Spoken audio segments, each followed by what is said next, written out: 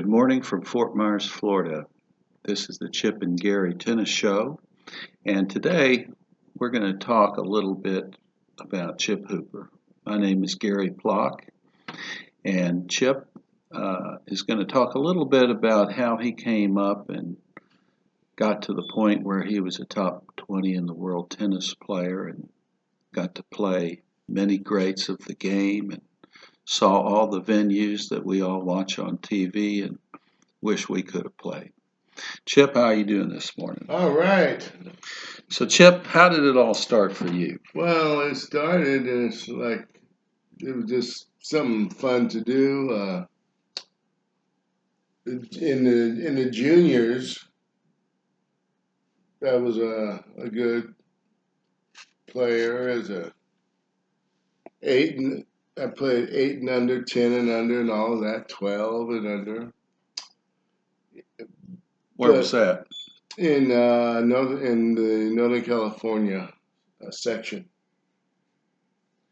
And I ended up being third ranked in the country, United States, in the 12 and unders.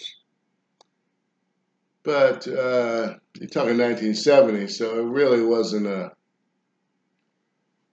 professional aspiration kind of thing. It was just something I liked to do, and I had fun with it, and travel around the country.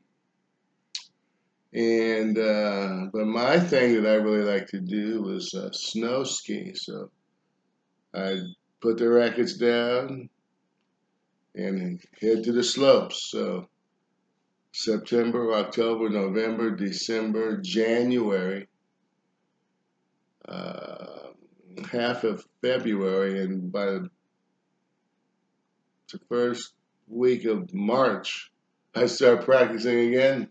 Well, that's very interesting to me because, we're in an era now where junior tennis, these kids are playing 12 months a year. There is no off season. How do you feel about that from your personal experience of taking 5 months off? Well, for me it was much different because I was enjoying life and things that I had a good time with. In being 10,000 feet up, going down some real steep, skiing the mountains and skiing the diamonds and the black diamonds because I was an expert, was really fabulous. And it actually helped me in my tennis exploits because athletically I was really prepared for um, the rigors of tennis because I was able to have really good balance. So that was good, and plus when I was playing, 1970, 71, in the early 70s, it was just something fun to do. And then I moved on, and I went to junior college at Kenyatta College, and played there, and played my last year at Kalamazoo in the junior, 18 and under, and ended up that year ranked 17 in singles. And then a good friend of mine from way back convinced me to transfer, and I went to Memphis State. Well, that was a difficult time because Memphis 77, 78 was going through lots of turmoil, and it affected me as well. So I wasn't happy there, and I transferred to Arkansas.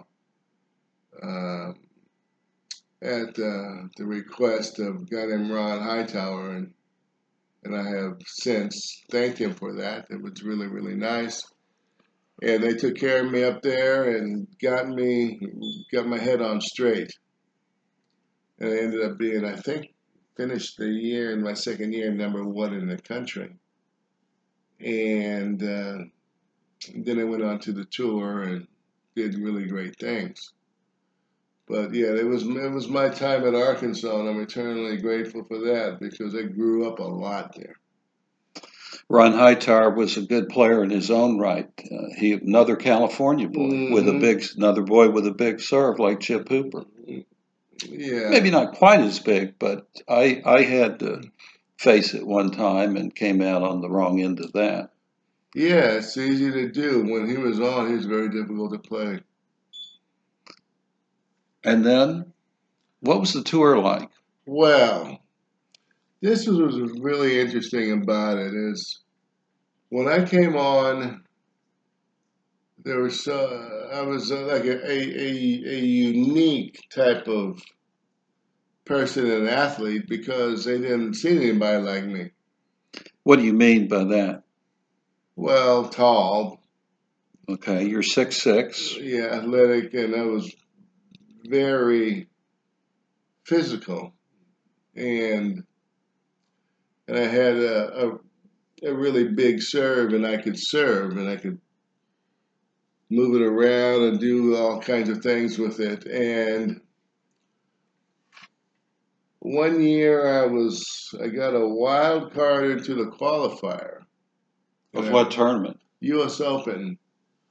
And I remember looking up into the crevice on the side court, and a lot of professional players were watching my match, which did not happen because now the guys they stay in the hotels and whatnot. But they were watching my match. I guess they were getting ready for me. I don't know. But Who were you playing in that match? I think the last match was Ben Testament, and I took him out convincingly. Ben Testerman was a great player. He sure Great was. He got. junior champion and out of Knoxville, Tennessee, and another Hmm. lefty like Yeah, myself. yeah, he was a good player, and ended up being eventually going on to bigger and better things. He was ranked in the 30s, if I'm not He was mistaken. ranked in the 30s, and his father, Kyle Testerman, was the mayor of Knoxville. Yeah, I like that man, Kyle. God, Yeah, Kyle I Testerman. hope he's still alive. No, unfortunately, I don't think he is. Oh man, he was real friendly man, and one of those kind of guys had a real easy way about him, and you're always laughing. I remember because of things he would say.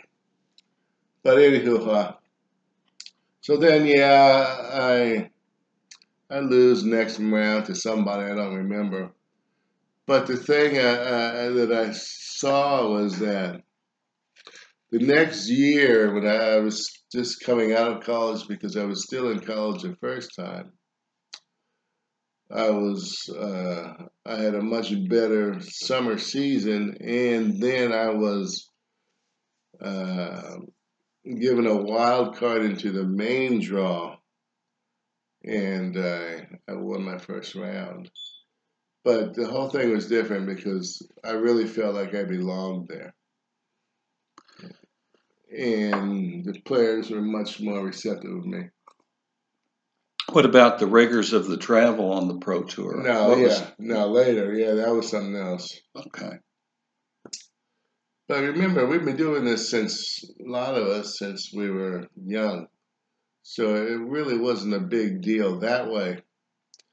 It was just the thing that was awe-inspiring about all of that was the uh, the the crowds of people that would come to see you, and the expectations were a little bit higher.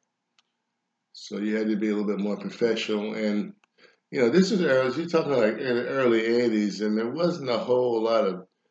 I mean, tennis was professional, but the players weren't really professional.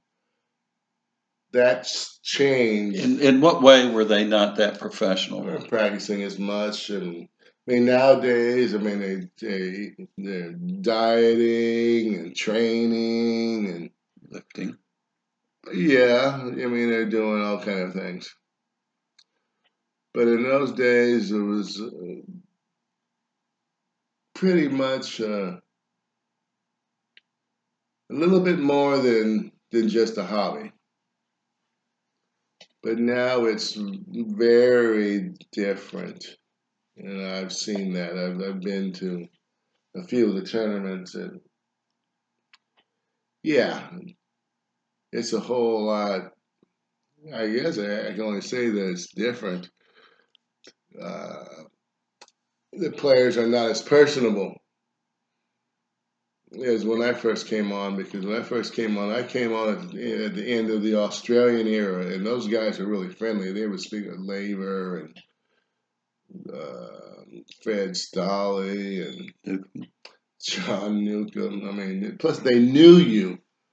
Bjorn Borg, they would actually talk to you. Jimmy Connors. Jimmy and Ely Nastase. They all had nicknames for you. You'd be laughing most of the time. And they're very friendly. And it took the edge out of it. Now, like I said, the guys are much more, I hate to say it, but it's a little bit robotic out there. And I don't miss that at all. What about Wimbledon? What was different about Wimbledon? Well, Wimbledon, I tell you, I never knew the name of the tournament. I always thought it was called Wimbledon. It is not called Wimbledon. It is called the Championships for viewers out there, so you guys know that. It's played in Wimbledon, which is a little hamlet village outside of London.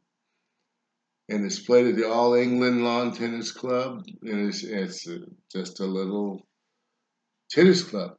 But they've had it all fixed up and sectioned off because there's so many dang people that come there. It's a little bit awe-inspiring when you're there because it is the biggest thing going in Europe. And you look there and you'd be surprised what you see. When I was there last coaching a player, I looked, but there was Dirk Nowitzki was there, big giant guy. He was there. I'd even seen Grace Jones. She was there, and I can't think of anybody else, but I'm sure there are lots and lots of celebrity type people at the event. And yeah, it's as a player, it don't get no better. Do you remember who you played in your first match at Wimbledon? My first match at Wimbledon, yes. I played on court one. I played again in Peter McNamara, and he was 8 in the world. Peter McNamara and Paul McNamee, and he's probably number 1 or number 2 in the world in doubles. That's right. Australian, friendly chap. Yeah, I took him out, and then it rained for a week. You took him out, you upset him in the first round, the 8th seed. The 8th seed. And then it rained for a week? Right, a week straight, so I couldn't play, and the only thing he do was talk about me. So I guess that was tabloid headlines when you took McNamara out over there. But not really, because I had a game that really distracted him because I could serve so ferociously, and he didn't have that giant serve as I. He had a whole bunch of other things, but not that. And he got nervous and made mistakes, and I just stuck with my guns, and I think I beat him in 4 sets. But I never thought I was ever in any danger. And then, after the week of rain, what happened? Then I played Russell Simpson, who was an experienced grass court player. And it was one of the guys that I should not have played because it was too difficult. And it rained a bunch too. And I lost that one 11-9 in the 5th. And the way that it was going to be set up is that were I to win that match, I would have been playing Davis Cup. a few months later. Because up until Wimbledon, I had not lost to anybody out of the top 10 in the world. Where did you stay at Wimbledon? Is there a specific hotel that most of the players stayed at? Yeah, it was called the Gloucester Hotel. It was in Chelsea, I think. I see. Yeah, and pretty close to King's Road, which was the happening street in London. Yeah. So in those days, were the players going out with each other and hanging out together, or were you say more so than they do now, where they're kind of cordoned off with their team and their coaches? Yeah, yeah. Well, the Americans were notorious for not socializing with others. So, but the Italians would be with the Italian, and the French would be with the French, that kind of thing. Germans with Germans, and Americans would be with whomever. And then what? Then it was the American circuit in the summer? Oh yeah, the U.S. Summer Circuit. Yeah, grass at Newport and other types of things, and then you would go after that. I think it was Washington, Cincinnati, and something else in the U.S. Open. So it was pretty quick. I see. And how'd you do that summer? Not that well. Not that well. But then I played Roscoe the U.S. Open. Roscoe Tanner took him out. At the U.S. Open? Mm-hmm. And then what happened? You're talking 30-something years ago. I can't tell you. I remember every darn thing. But I just remember the beginning. I see.